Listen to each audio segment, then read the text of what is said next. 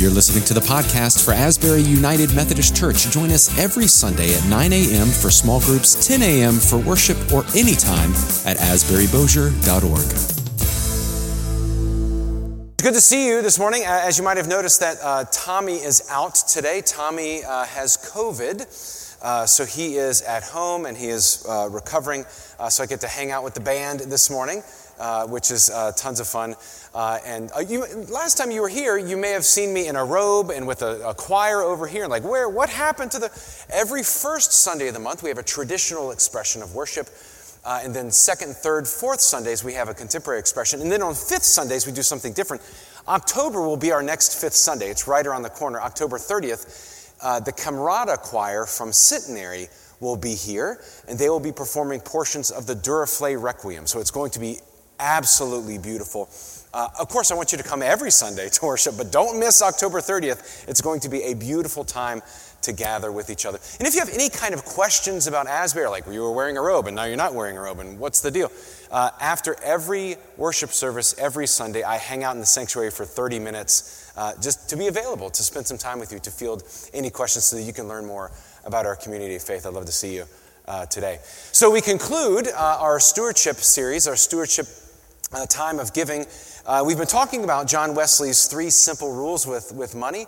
Earn all you can, which we really like. We love that rule. Save all you can. We like that rule less. And then today we say, or John Wesley says, to give all you can. Earn, save, give. Our scripture lesson today comes from the Gospel of Luke, the 19th chapter, verses 1 through 10. It'll be on the screens, it'll be online, and it's also in your Bible. So let us hear the word of the Lord. Jesus entered Jericho and was passing through it. A man there named Zacchaeus, he was a chief tax collector and was rich. He was trying to see Jesus, but on account of the crowd, he could not, because he was short in stature. So he ran ahead and climbed a sycamore tree to see him, because he was going to pass that way. When Jesus came to the place, he looked up and said to Zacchaeus, "Hurry and come down, for I must stay at your house today." So he hurried down and was happy to welcome him. All who saw it began to grumble and said, "He's gone to be the guest of one who is a sinner." Zacchaeus stood there and said to the Lord, "Look, half of my possessions, Lord, I will give to the poor. And if I have defrauded anyone of anything, I will pay back 4 times as much." Then Jesus said to him, "Today, salvation has come to this house, because he too is a son of Abraham. For the Son of Man came to seek out and to save the lost." This is the word of God for the people of God. Thanks be to God.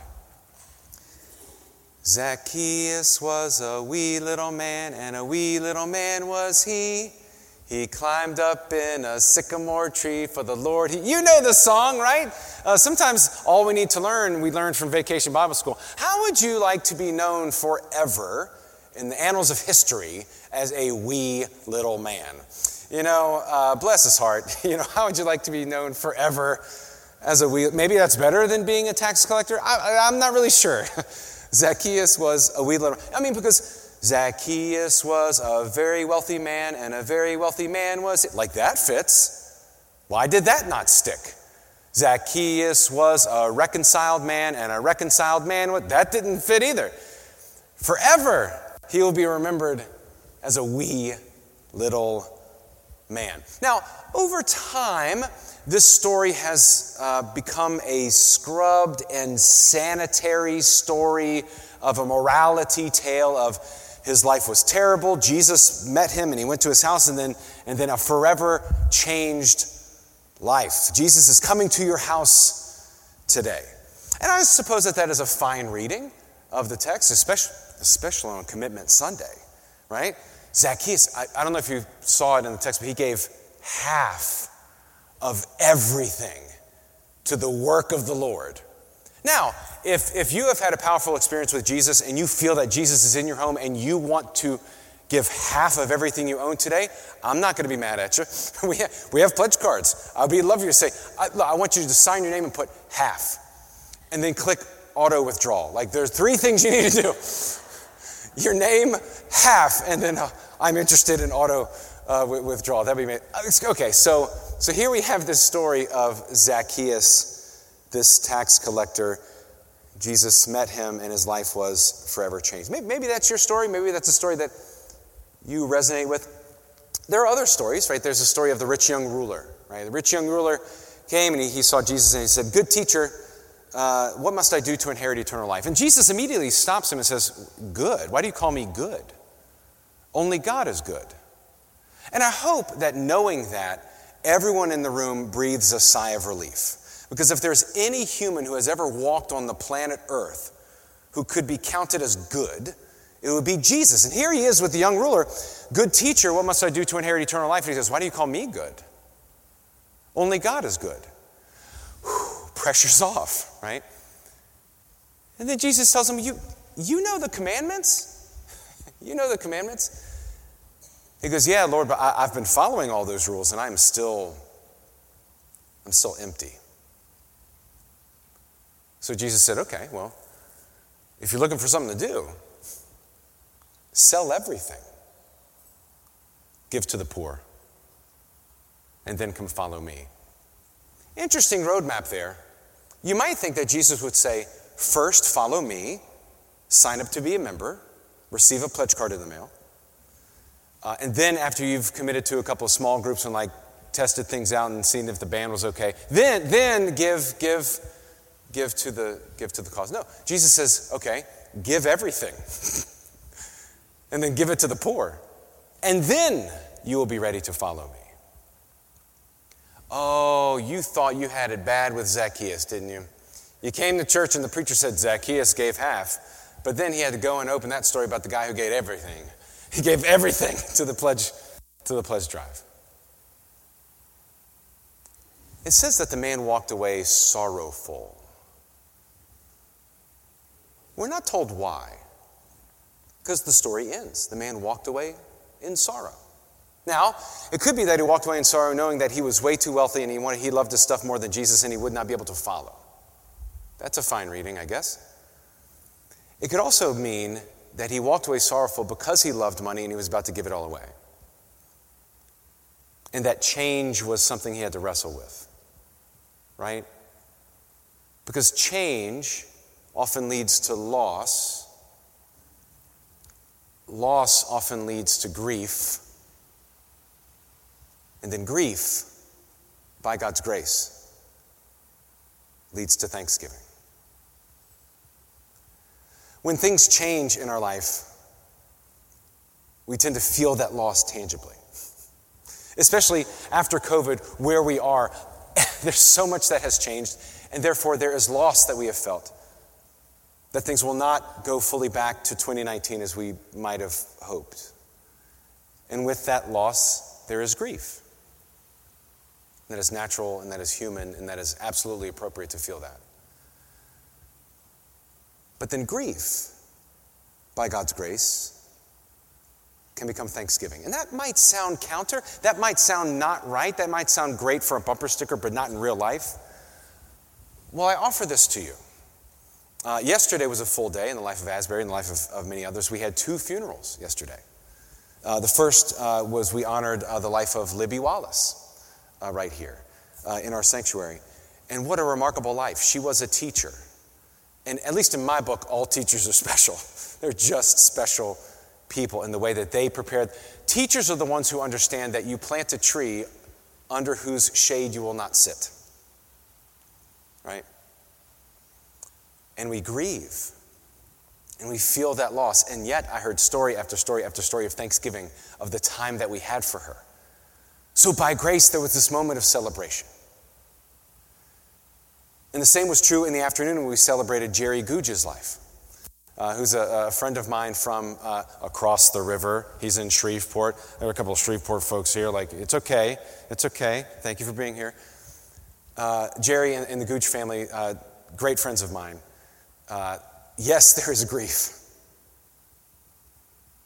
But again, story after story after story of thanksgiving for the time that we had with him and the way that he changed our life. Same thing, I have a friend who is struggling with alcoholism. And where there is change, there is loss. And with that loss comes grief. But then, by grace, there is a thanksgiving. And there is celebration. This young rich ruler, we don't know exactly what happened. But if the story had lasted just a beat longer, I bet we would have gotten to a point of thanksgiving and celebration. And maybe we had to wait for that Thanksgiving until Easter Sunday when the story was completed in his life. Maybe that story resonates with you, maybe it doesn't. Maybe a better story to wrap up a stewardship series is the story of the storehouses. You know where I'm going, don't you? There was a man who built storehouses and he filled them to the brim. And when there was no room left, what do you say? Like, what am I supposed to do? I don't have any room for more stuff. He goes, oh, I know what I'm going to do. I'm going to build a bigger storehouse, and I'm going to keep more stuff. And then what happens? The Lord comes and asks for his life. He says, you fool, what are you going to do with all of this stuff now? What are you going to do with all of this stuff? That's a question that we should ask ourselves often in the church. So what do we do with all this stuff? Here, when we are planning the life of the church at Asbury, there are 5 principles that we follow. In terms of what do we do with our stewardship? What do we do with our stuff? There are 5 things that we look at. I'm going to put them on the screen so that you can see them too. Anytime we plan anything, there are 5 things that we ask ourselves. Number 1, is there a missional congruence? Which means if it's not about bringing hope, building faith, and reaching out with love, we don't do it. Does it match our mission? Is it congruent with the people of Asbury? Is it an Asbury thing? Number 2, community need. Does it meet a need in the community? You know, I don't mind bowling, but we have bowling alleys, right? We don't need to build an Asbury bowling alley, right? Is there a community need? Now a cafe. I'll just throw this out there in case someone is like, I have like $1 million, I don't know what to do with. Well, boy, do I have an idea for you. So we're looking at, we have this, so let me say this. Here's my disclaimer for everyone online. Ashley, who is our head of trustees right now, she's not heard any of this. So Ashley's like sweating right now. Like, what are you about to say? Like, nothing really. It's just like, we have this 1 acre of land like right over here, right? In terms of community, would you keep the 5 great philosophical points that you should, thank you. In terms of community need, what is it that the community needs that might be right here? Maybe this plot of land is something we develop for children so they have access to computers and young people can learn how to code and they can go and learn. Or maybe this is where we teach like music lessons to children. Maybe we develop and build on this land so that children have a place to go. Another idea, we call it Resurrection Cafe. What would it look like if folks who are leaving the prison system trying to start a new life, what if we had a restaurant where they learned a trade and could get on their own 2 feet and the church helped change their life? What would all of that look like? Missional congruence, is it an Asbury thing? But also community need. What is it that Bossier City needs and asks of us? In other words, another way to say that is, if Asbury disappeared today, what would people miss? Right? What would they miss? Or I would say, what isn't here yet? What isn't here yet? Number 3 is investment. And that's not a dollars and cents thing necessarily. It's how many volunteers do we need? How many hours are we going to have to invest in this? What is this going to take in order to accomplish, right? You can't do Christmas in North Bossier in a day, right? What is our investment in this? Evangelistic priority. How are we going to share the good news with this? Are we going to stream it live? Are we going to put it on Facebook? Are we going to do like TikTok dances? Like, what are we going to do? How do we reach people where they are? By the way, we're working on one, right? I'll ask you later. What's it called? Yeah, The World's Smallest Violin. Have you heard that song? I blow up in this symphony. Anyway, it's fine. Those of you on TikTok, just be ready for that later. I see there's a lot of non-TikTokers here, but that's okay. That's okay. And then finally, guest experience. Everything that we do Is it simple? Is it understood? Is it something that someone can pick up and do so that we're not using insider language and we're not making it difficult for people to get involved? Missional congruence, community need, investment, evangelistic priority, guest experience. These are the things that have given rise to our commitment to, for example, Bossier Elementary and Plantation Park, of helping the parents and the students and the teachers accomplish their goals. To continue to invest in Katie Build, homes for disabled veterans, right? In the Katie Build tournament. And volunteering at the Lovewell Center, which we do down at the Hub in downtown Shreveport, so that people know that they are loved. We continue to invest in disaster relief. That is an Asbury thing, and we're really good at that. Community need, every summer, friends, there's going to be a storm somewhere, and an investment in disaster relief will never, unfortunately, be wasted. That kind of investment is never wasted. Our food pantry, maybe you saw the red bags as you were coming into the sanctuary right here. Those red bags go to benefit our food pantry to feed those who are hungry right in our own neighborhood. These are the things that we are about. What do you do with all of your stuff? These things, this is what we do. This is how we are involved in the community. These are the things that people will miss if Asbury disappeared today.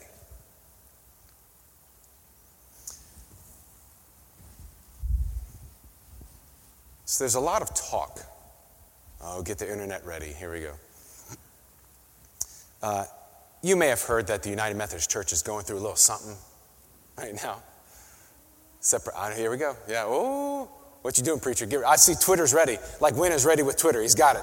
Here we go. Right? You may have heard that there's this separation coming up in the United Methodist Church. And I've heard a lot of talk about strategies and petitions and legislation to relax the trust clause so that congregations who are leaving can keep more stuff, right? That's fine. It's your stuff. You built that. Good people in your congregation built where you are. But what I'm missing, what I'm not hearing, is plans and strategies and petitions and legislation of what we are going to do with the stuff that we so desperately want to keep. How are we investing this stuff that we want to keep into the community, into people's lives, into those who need to know that God loves them the most?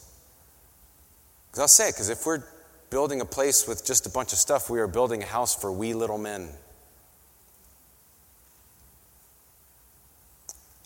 We must always have a trajectory for the lost.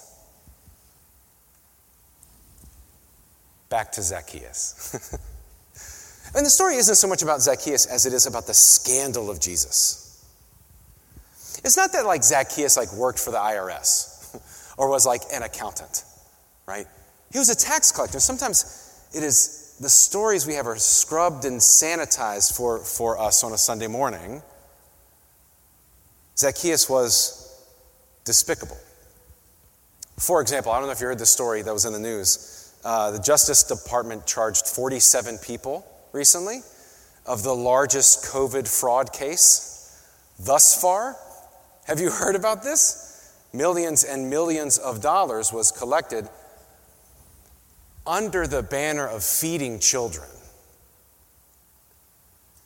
And those dollars were used to buy, I don't know how they came up with this list, cars, guns, and real estate in Turkey. That is despicable, it is disgusting, it's disheartening, and it is Zacchaeus. Jesus didn't just go to a tax collector's house. He went to their house. He went to one of these 47 who said, yeah, we're feeding kids, and then using money for other things. Can you imagine the scandal? Jesus says, I'm going to your house. When all of these nice folk who have been given and doing disciple Bible study and showing up to unload pumpkins, they're like, shouldn't you go to my house? Like, I've been doing some good stuff for the church. Jesus said, no, I'm going to go to his house. And what does it say? What does it say in the text? All who saw it, not some. It says, all who saw it began to grumble. And they said, he is gone to be the guest of one who is a sinner. Now, friends, can I say that I think we have the censored version of that response from Jesus? Because if it was now, and that was like if it was on Facebook, say, Jesus went to the house of one of these 47 schmucks, Like, I know the comment section of Facebook would not, he is going to the house of a sinner, right? I probably can't repeat what those comments might say on Facebook. The people were angry and they were mad.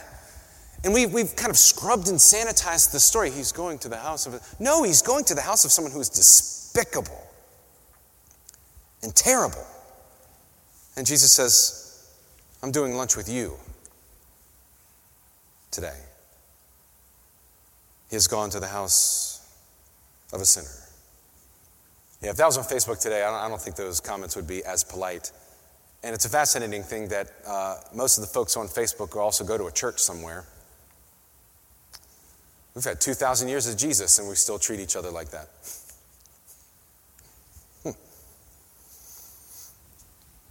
Jesus goes to Zacchaeus' house. Now, if you want to be, and people are mad about it, so if you want to be Orthodox Wesleyan about it, this is what Wesley did. In April 2nd, 1739, John Wesley went out into the streets to preach, which you weren't supposed to do. In the Anglican Church, you were supposed to be in the sanctuary. That is where the crown allowed you to preach. But he went outside on the street where people were. And this is what he said. At 4 p.m, I submitted to be more vile and proclaim in the highways the glad tidings of salvation. Friends, it is part of our Wesleyan heritage to take it upon ourselves to become more vile for the good of our neighbor. We are called to go to Zacchaeus' house. Do we want to? Probably not. Are we called to? Absolutely. Are we willing to make ourselves more vile, as John Wesley said, to proclaim in the highways the glad tidings of salvation? And then Zacchaeus says this.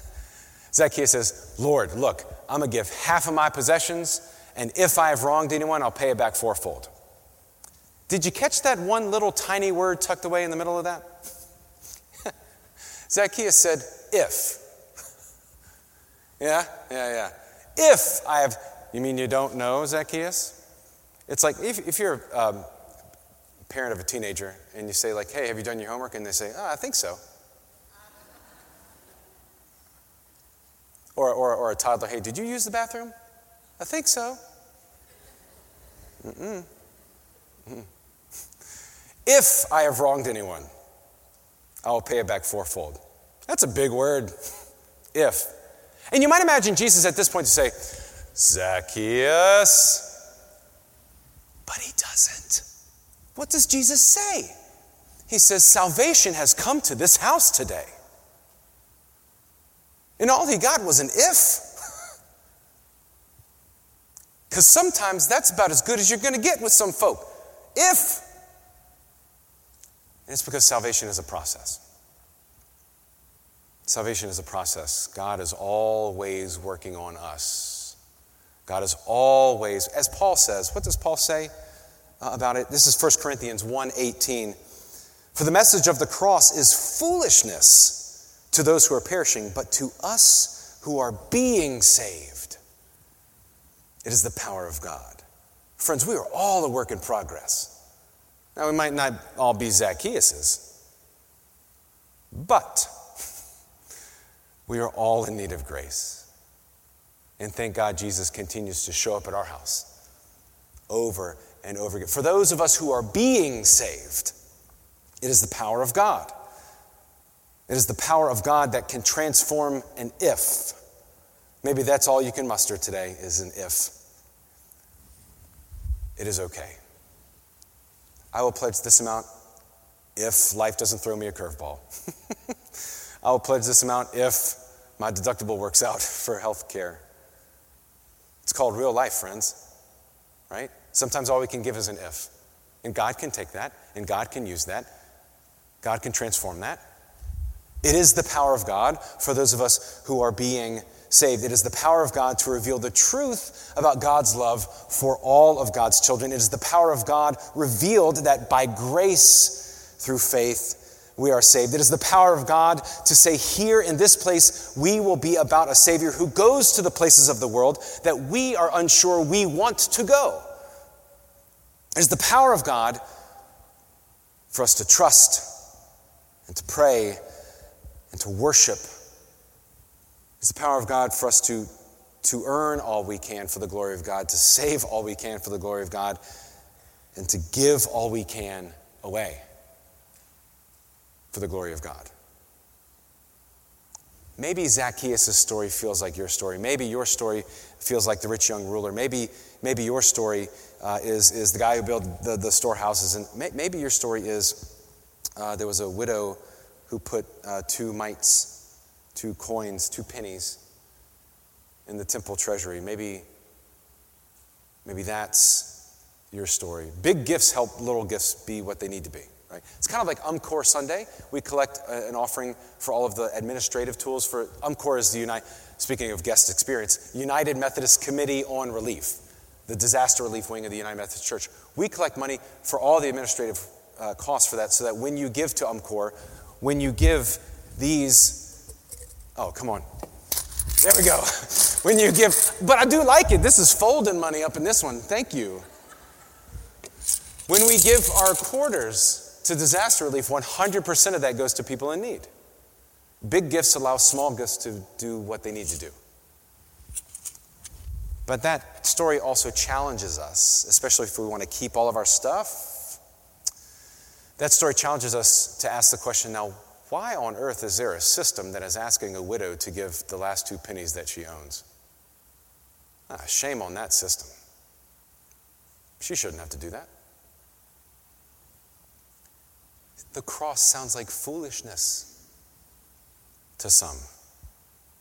But for those of us who are being saved, those of us who are a work in progress, those of us who say, if I have wronged anyone, for those of us who are being saved, it is the power of God. In the name of the Father, and of the Son, and of the Holy Spirit, amen and amen. As the band comes forward for a song, it's a song called Revivals in the Air. And it's an exciting song. And during this song, as we're playing this, you're invited. If you brought your pledge card, fantastic. If you didn't bring a pledge card, that's fine. We have extras, and you can sign one and fill it out. If you're doing it online, totally fine. That's great.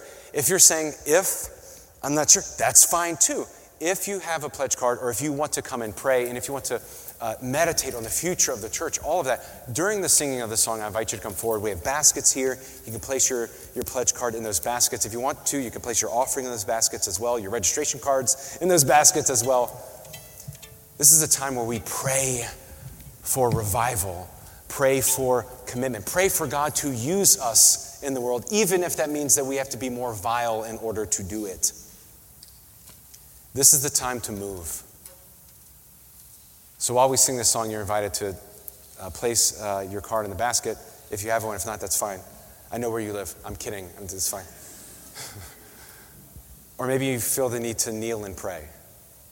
This is a time that we invite the Holy Spirit to move among us.